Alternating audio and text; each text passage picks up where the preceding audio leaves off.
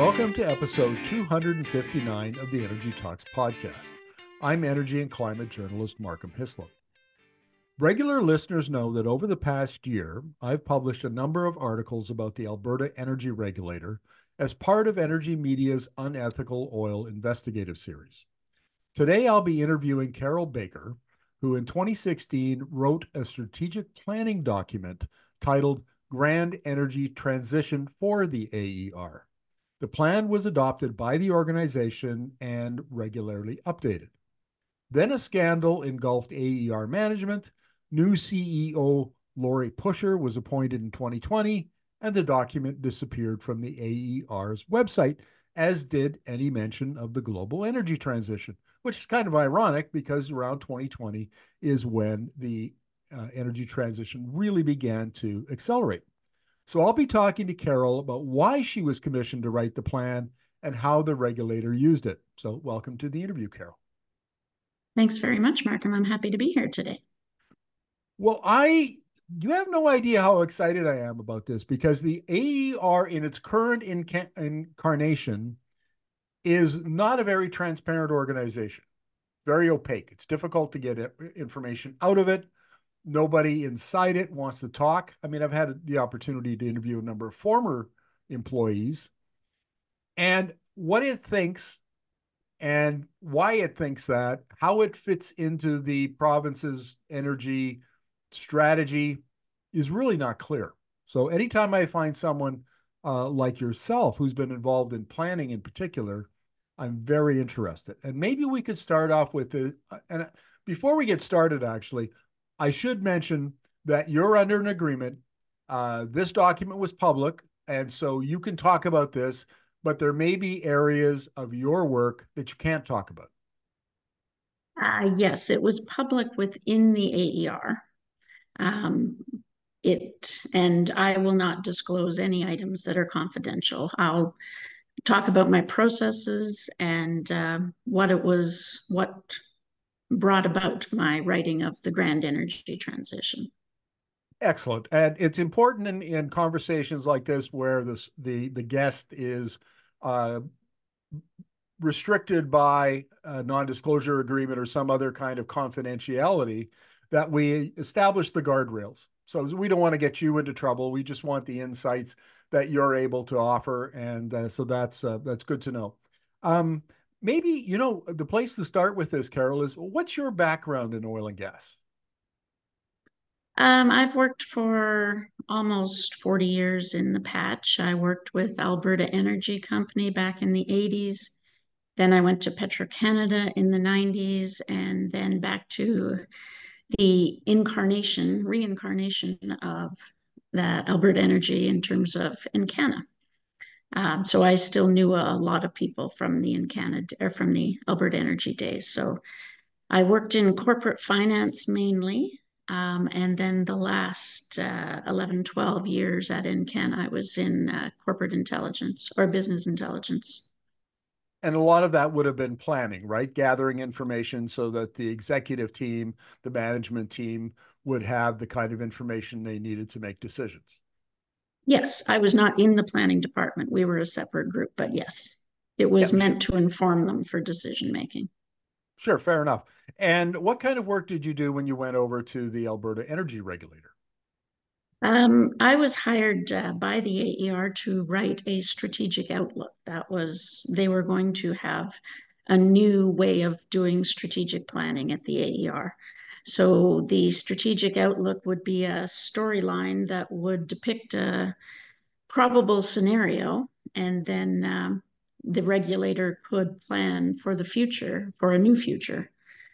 So this was very refreshing for me coming from oil and gas because it was looking at scenarios, looking at the future, and I was very excited about it. And if you recall, back in 2016, it was a year of very disruptive changes. So there was the Paris Accord, there was, excuse me, a rise in nationalism. So there was Brexit, there was the election in Hungary, there was a lot of social protests in France. There was the election of Trump. There was regulatory uncertainty in Canada. And also the economic factors. Obviously, oil and gas prices were quite low at the time. And there was increasing bankruptcies and a lot of additions to the Orphan Well Association. So, and aging infrastructure. So they wanted to take a look at what was happening in the world and how could they better plan for it because they understood about the energy transition.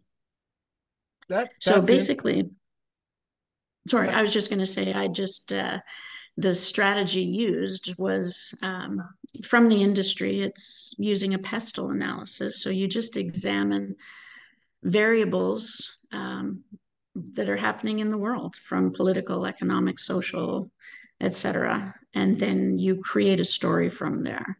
And they were very keen on pursuing this angle.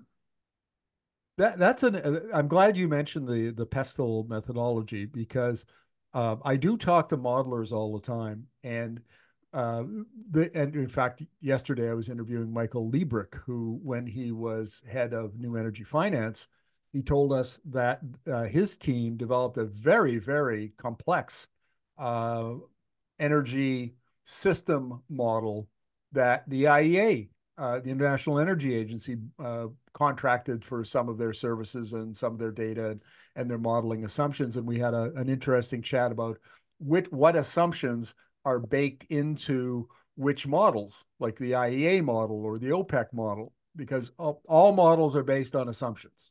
You Right, may have data, but if you're forecasting or you're projecting into the future, even if you're doing scenario work, that assumptions underlie the scenarios, right? And right, your three scenarios were orderly, reversion, and breakthrough. Could you give us just right. a description of those? Yeah, so orderly was determined to be the most likely scenario. It looked at how the energy industry would transform due to reduced emissions, disruptive technology in both oil and gas as well as renewables, and that natural gas would be the future fuel for non renewable energy generation. So Yeah, that was, in a nutshell, what the orderly scenario was. I With remember. peak oil in 2040, that was one of the premises. Yeah, we'll get to that in a moment because that's a very hot topic these days. I want to talk a little bit about just where I was in 2016. We were doing on energy transition reporting, and Alberta at that time was just it had been plunged into a recession. Prices fell off the a cliff in late 2014, 2015, and 2016. You'd already seen 2 years of very low prices. The bust that inevitably followed the boom that ended in late 2014. But what I remember most about that time was my view of the pace of the global energy transition was determined by the interviews I was doing. And the experts I was talking to at that time were saying, you know, it's going to be slow. We might see the inflection point for the adoption of electric vehicles, say, at 2032, maybe even 2035. And, things are going to be slow.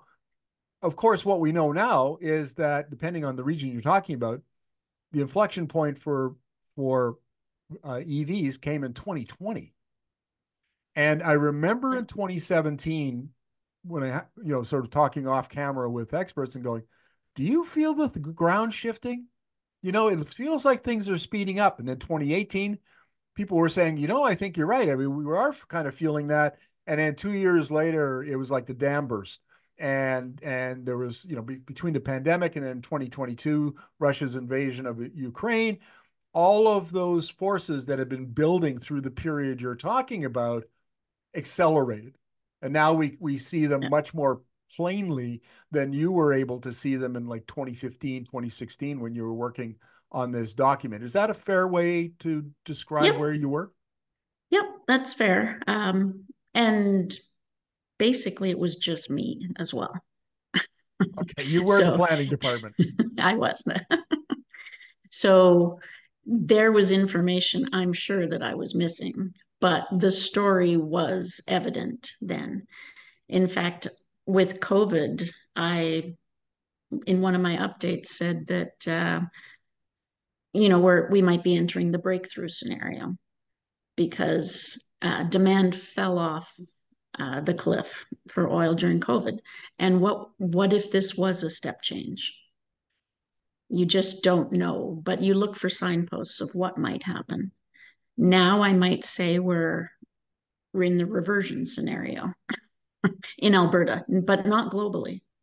Yeah, that's an interesting point. And my entire career at this point is spent interviewing global experts who talk about how quickly things are accelerating in Europe and China, and then what's going on in the United States, and then coming back to Alberta and waving my flag and going, this is really serious. You guys are under an existential threat. You got to, and then everybody goes, no, no, no. OPEC said we're okay. We're good. And I think that is the heart of the reversion model that you're talking about, is that Alberta, Yeah.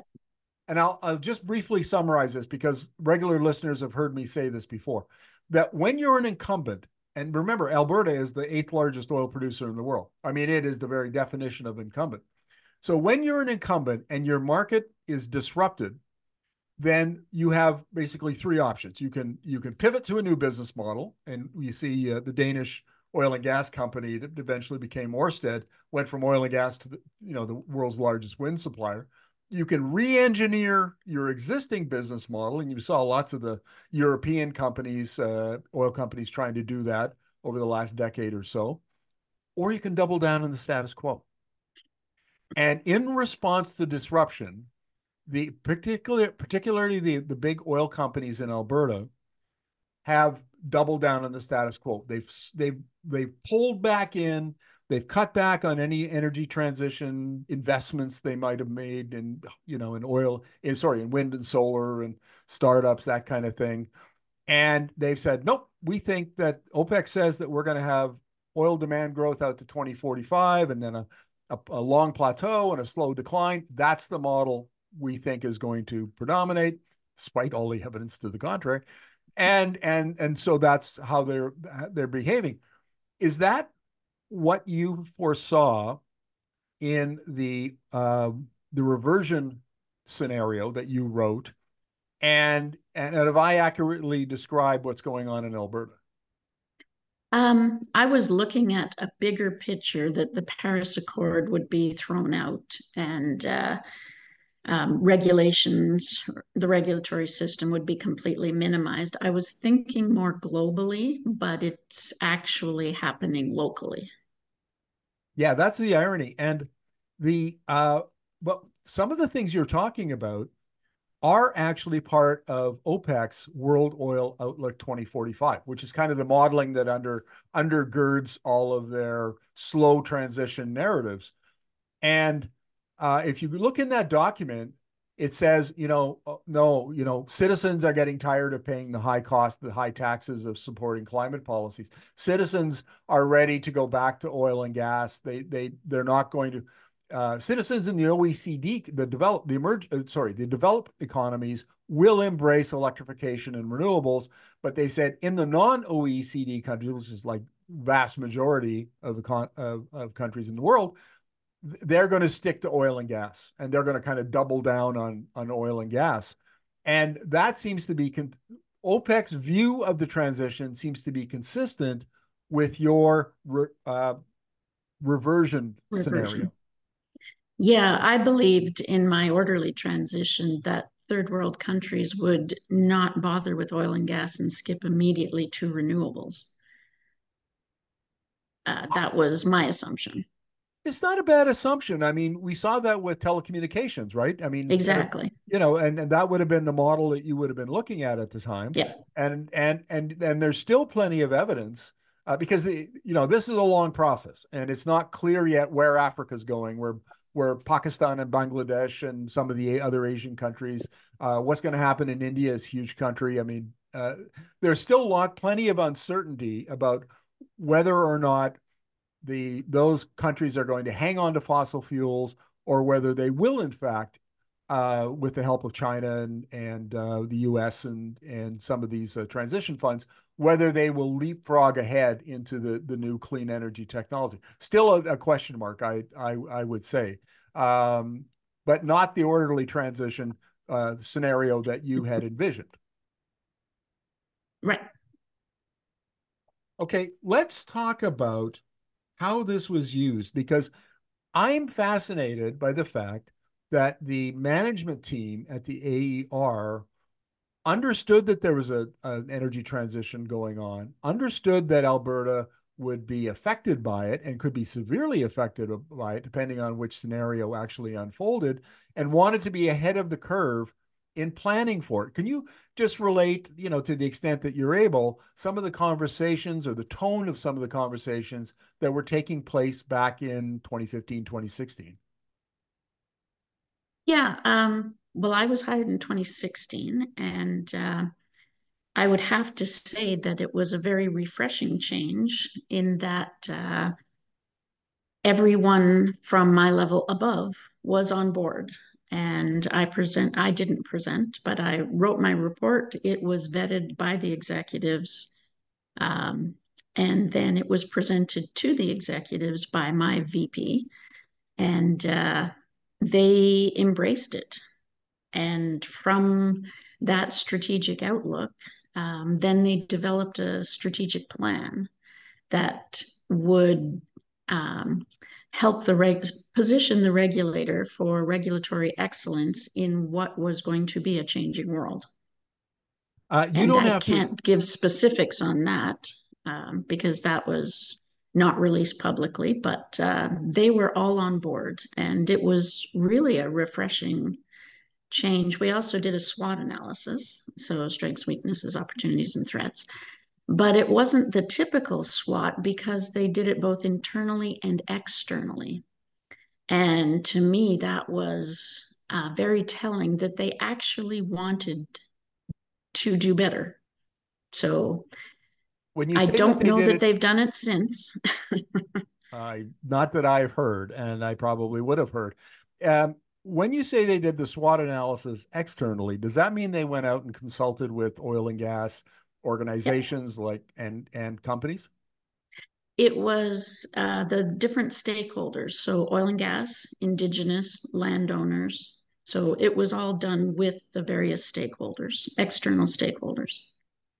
See, I'm fascinated by this because I spend a lot of time paying attention to the politics of energy and the narratives around energy, how we talk about energy. And in late 2015, the Rachel Notley, who was the NDP premier of Alberta at the time, released the climate plan, uh, and the uh, Alberta was seen as a leader in climate policies at that time. And while there was a lot of criticism of Notley and her policies from the industry, there was still a fair amount of support for this approach to climate, and people were there seemed to be some optimism. There was some momentum behind that point of view. And I can see when you go out in, if the AER went out into the field and talked to those various stakeholders, that they might get a fairly positive response to your document. And was that in fact the case? I assume it was. I don't recall them actually going back with the completed document. This was all part of the process for the SWOT analysis was used for the planning stage because you obviously want to minimize your threats and work on your strengths and be aware of your the opportunities. So, but that was shared back with, I believe, the stakeholders, but I don't recall exactly. Oh, I see. I got it. So they might have talked about it in general terms, but maybe and probably didn't share the document itself. Right. Yeah. Okay, It's got my it. understanding the document was never shared externally. And let's talk about, how things changed at the AER over those years, because, and you don't have to comment on this because this probably goes beyond your, or gets you into trouble if you do. But I'll say this: I have been told by multiple people that the CEO at the time, Jim Ellis, was a brilliant guy. He was a very good CEO and a very good administrator, highly respected in the industry and in the regulator itself, government. I talked to the Ken King, the minister who set up the AER, had nothing but good things to say about Ellis, on and on and on. The problem is I would Ellis agree with got, that. yeah, I think that was a common view. And Ellis got himself into trouble. He set up a company outside. We won't go into the details of it, but he set up a company that looked like he was trying to benefit from technology that the AER had developed, benefit personally.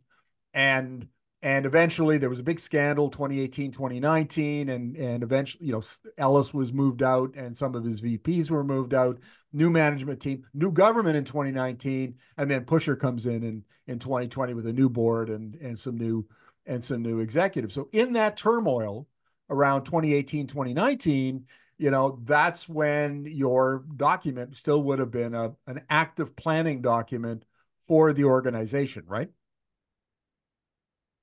It was initially, yeah. Right. So, Um, they were still using it as a plan, but by 2020, it was not being used. now that's interesting. Can you shed any insight into why they ceased using it? Well, I should say that I don't know that they ceased using it, but the strategy department ceased to exist. So, in its form that wrote the document and monitored all the changes to the document and whether or not strategies or scenarios were shifting. So perhaps they did use it, and I'm just not aware. Okay, fair enough. Fair enough. And I just as a journalist, I'll be going to the AER and asking for official comment. I mean, if they can provide an interview about the transition document and cover some of the ground we've covered here, but from their point of view, see if we can get Yep. some insights into it. Frankly, I'm not optimistic. In my experience, the AER is not forthcoming with interviews. Uh, at the very best that you'll get out of them is maybe some, they'll provide you with written responses to emailed questions, which is very unsatisfying for we nosy journalists. But I want to talk now about peak oil demand because you mentioned before that there are arguments for a 2030 peak, a 2040 peak, or a 2050 peak, and you thought the 2040 was the most likely. Could you explain why? Back in 2016, I researched it with the IEA, with Wood Mackenzie, with CIRA, with the EIA, and internally with the AER forecast, because they had an economics department, ST98, I believe it is, that does their forecasting. And in compiling them, the consensus seemed to be 2040. There were some 2050s. And the question was never if the energy transition is happening, it's just when. So I went with the consensus because their information that backed up their plans seemed to resonate with me. And I believe that. And it worked with the internal forecast at the time. Yeah, you have your own methodology that it's not totally dissimilar to mine as a journalist. I'm not a modeler. I'm not an economist. I can't, sit down with spreadsheets and computers and figure this stuff out. But when I do read a lot of modeling, the all of the major like the IEA and OPEC and Bloomberg NEF and BP and so on, and what I do is I interview, probably a couple of hundred, maybe 250 global energy experts outside of Canada every year. Plus, I read studies. The IEA comes out with various stuff, and so then data. There's always a lot of data floating around that I get my hands on, and then I compare it to the modeling. And I say, based on what I know today, sort of all the information that I've gathered and ingested, which of these scenarios seems most likely to me? And it's a judgment call. I can Yep. see where somebody else could say, either, in fact, I've interviewed plenty of experts who are either more pessimistic. They think that, it's going to peak later, or they're more optimistic and they think it's going to peak this demand. And you can make an argument for any of those. Yep.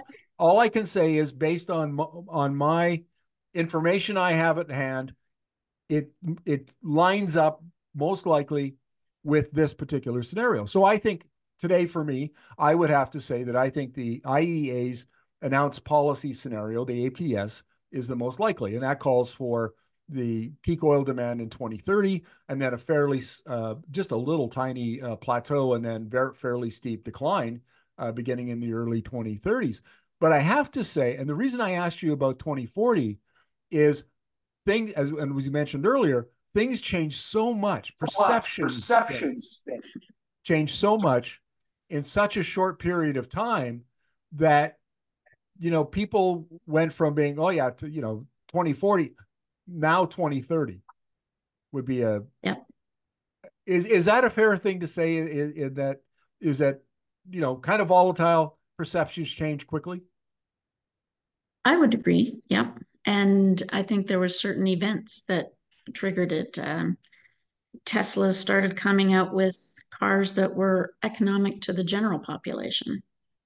They could afford to buy them, but whereas before it was just very rich people who could afford the Teslas, they came out with completely new models.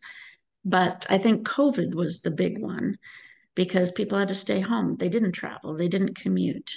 And all of a sudden, the world went, hey, wait a minute, maybe we don't need this and we can learn to do things differently. So you just look for step changes. And that was one of the things for me that said, you know what, maybe it's 2030.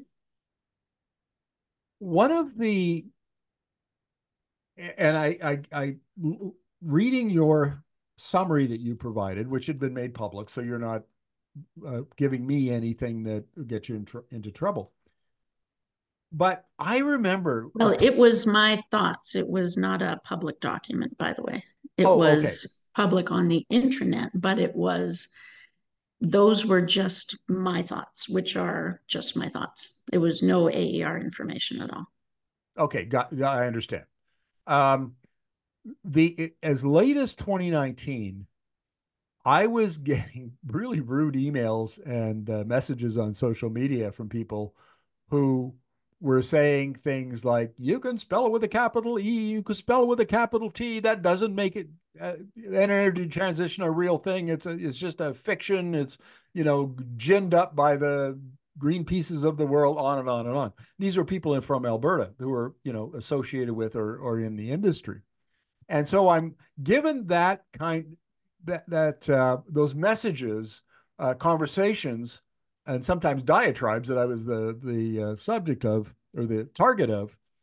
I'm kind of surprised that there was a cohort within the AER that accepted the energy transition and peak oil demand, and that there must have been out in their stakeholders, oil companies and other stakeholders, people who did as well. And so that kind of changes my view a little bit. That Alberta is, at least years ago, was a little bit, at least up with the curve, not behind the curve as it seems to be now. I was pleasantly surprised, having come from oil and gas, that they were open to the idea of an energy transition, that the world was changing for Alberta and uh, in general. Uh, I was very pleasantly surprised. When I worked at the regulator, I would meet others from the industry, and some of them still denied it. But I was also happy that Suncor embraced it. And they were, until recently, moving towards a path of energy transition. I would agree with that because I've said in a number of formats that Suncor was leading the Alberta oil and gas response to the energy transition, and then pulled back its horns and is now sort of sticking to its knitting, around the oil Yep. sands and so on. So it doesn't see itself. It's redefined its role vis-a-vis the energy transition. It's no longer a leader, which is the way it wanted to be seen up until Rich Kruger, the current CEO, was appointed last year. Um, so where I guess what I'm struggling with here, Carol, is the role that the regulator saw for itself in a changing oil and gas industry. Did it define itself as a regulator that had to aid oil and gas companies that would come under pressure from declining markets? You know, if oil peaks and then falls, prices are going to fall, and some companies aren't going to make it. Or did they see, because we all know now, and I certainly know in great detail, that Alberta has a hundreds of billions of dollars of environmental liabilities, orphan wells and tailings ponds and pipelines and facilities that are unfunded. And was there any concern in the regulator at that time that, hang on a second, if we're going to see some decline here sooner rather than later, how are we going to get all of those unfunded liabilities paid for? Was that conversation?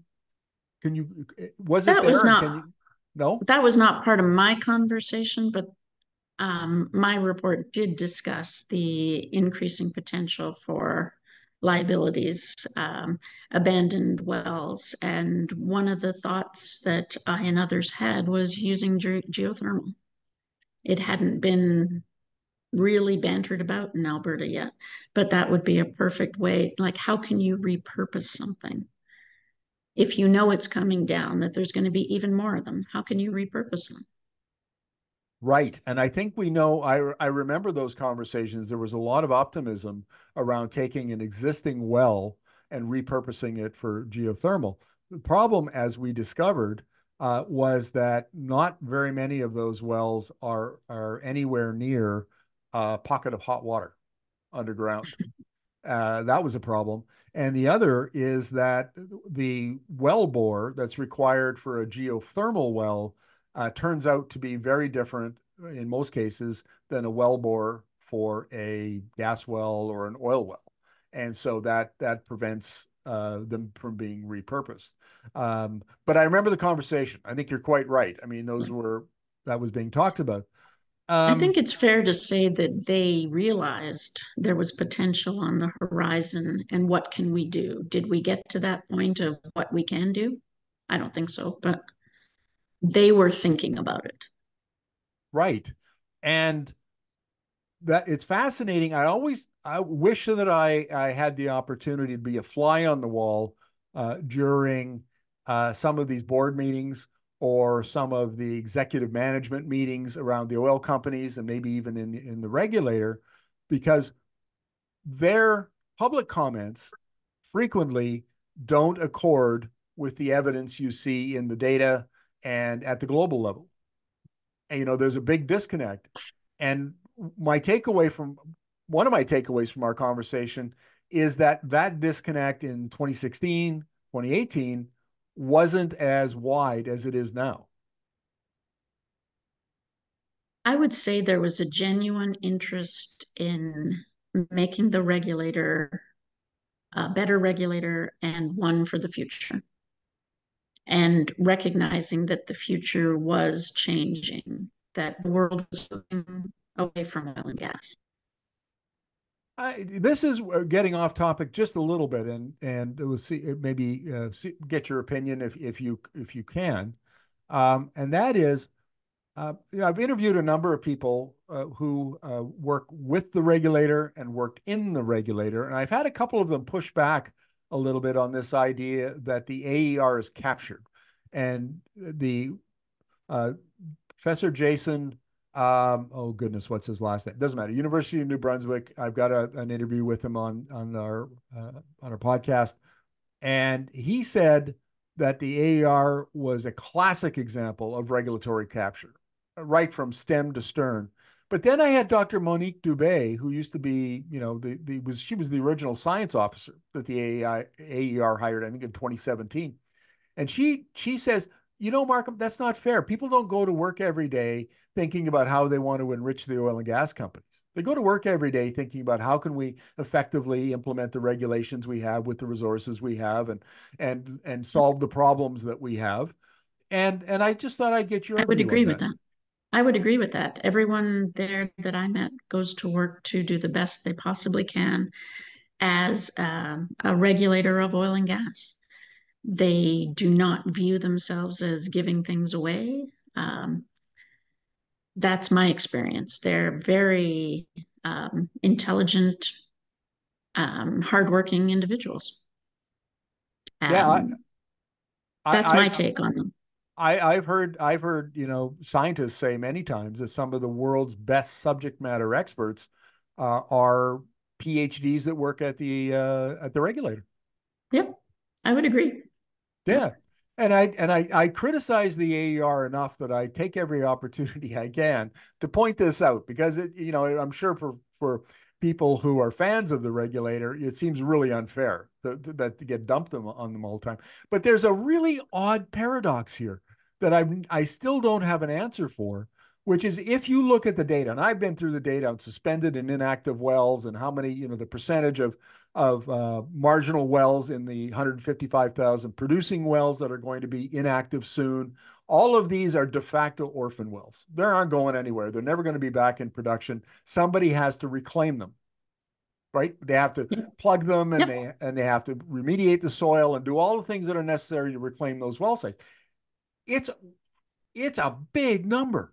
It's a huge number. And then that doesn't even take into account 444,000 kilometers of pipeline and 90,000 facilities like gas processing plants.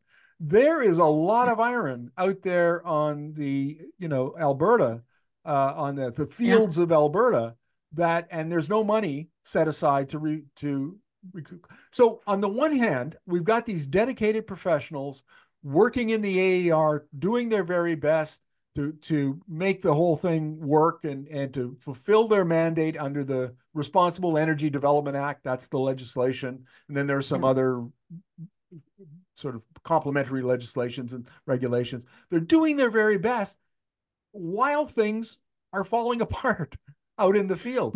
And I don't know, because you're a veteran of the industry, are there any insights you can provide as to how that happened? Um, well, I can't recall which premier did it, but moving out the time frame for drilling to keep a well going. In Texas, it was 3 years. Don't drill, you lose it. And then it was moved to, and I forget the number exactly, something like 10 years plus. And I was told at a company one time that spend $1 on it and you got another 10 years. You never have to worry about it. You know what? I can actually answer your question. And Okay. and the answer is no premier. Yeah, Ah, okay. Alberta is one of the few oil and gas jurisdictions where there is no timeline for reclaiming wells. You can literally, as long as you've abandoned it, which means in Alberta speak. Oh, this is on producing though, on producing it. So it doesn't even get to that stage yet. Okay, so you haven't. It's not a suspended well. No, you just, actually, good question. It was my understanding that you didn't have to actually, you could spend $1 and keep that license going for another 10 years. Okay, so practically, uh, it comes down to the same thing. You've got a well that should be reclaimed. The money should have been spent by the oil company, and it didn't have to do it because it spent the dollar and just got another decade. And so there's an asset out in the field that should have Right, been reclaimed. That right. that's the point, and that's how you Yes. wind up in 2020. This is a mind-boggling number. In 2020, there were 97,000 suspended and inactive wells, which are de facto orphan wells.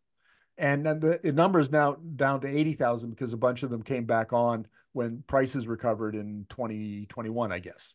And so Yeah. it's not, but still 80,000 is a lot. That's a big number, Well, right? it's a very big number. Yeah. And to this government's credit, they're talking about it and bringing in a few measures to try to get that number down. We'll see how successful that is. But but I still am searching for the explanation for that paradox where everybody works hard and is ethical and is doing their very best.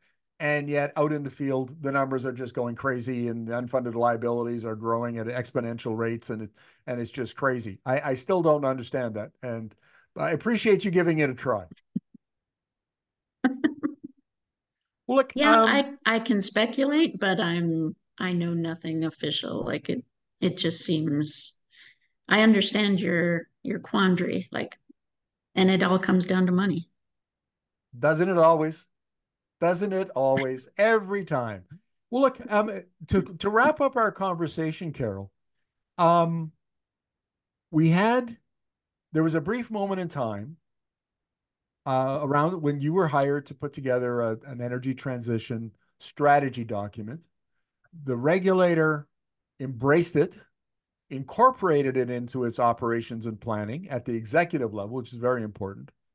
And then it kind of, 2020-ish, it just kind of frittered away. It just faded and seems to have to no longer be part of at the very time the energy transition accelerated. Another quandary.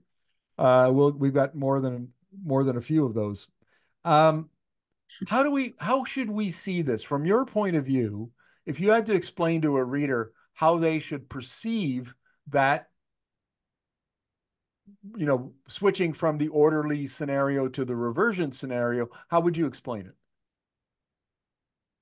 Um, I would say it's political will. There, we've seen our government cancel renewable contracts. There just isn't the political will to understand that the world is moving on. In my view, the world will move on without Alberta. And I Oh, just hope that we can actually diversify our economy before that happens. um, non-Canadian and maybe even non-Albertan Canadians will maybe not understand the gravity of what Carol just said.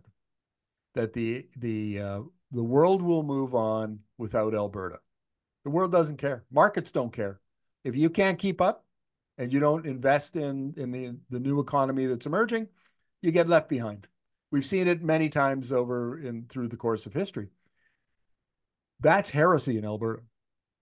Yep, If you said that in the Calgary Petroleum Club, you would be tarred and feathered and run out on a rail and dumped on Fourth Avenue.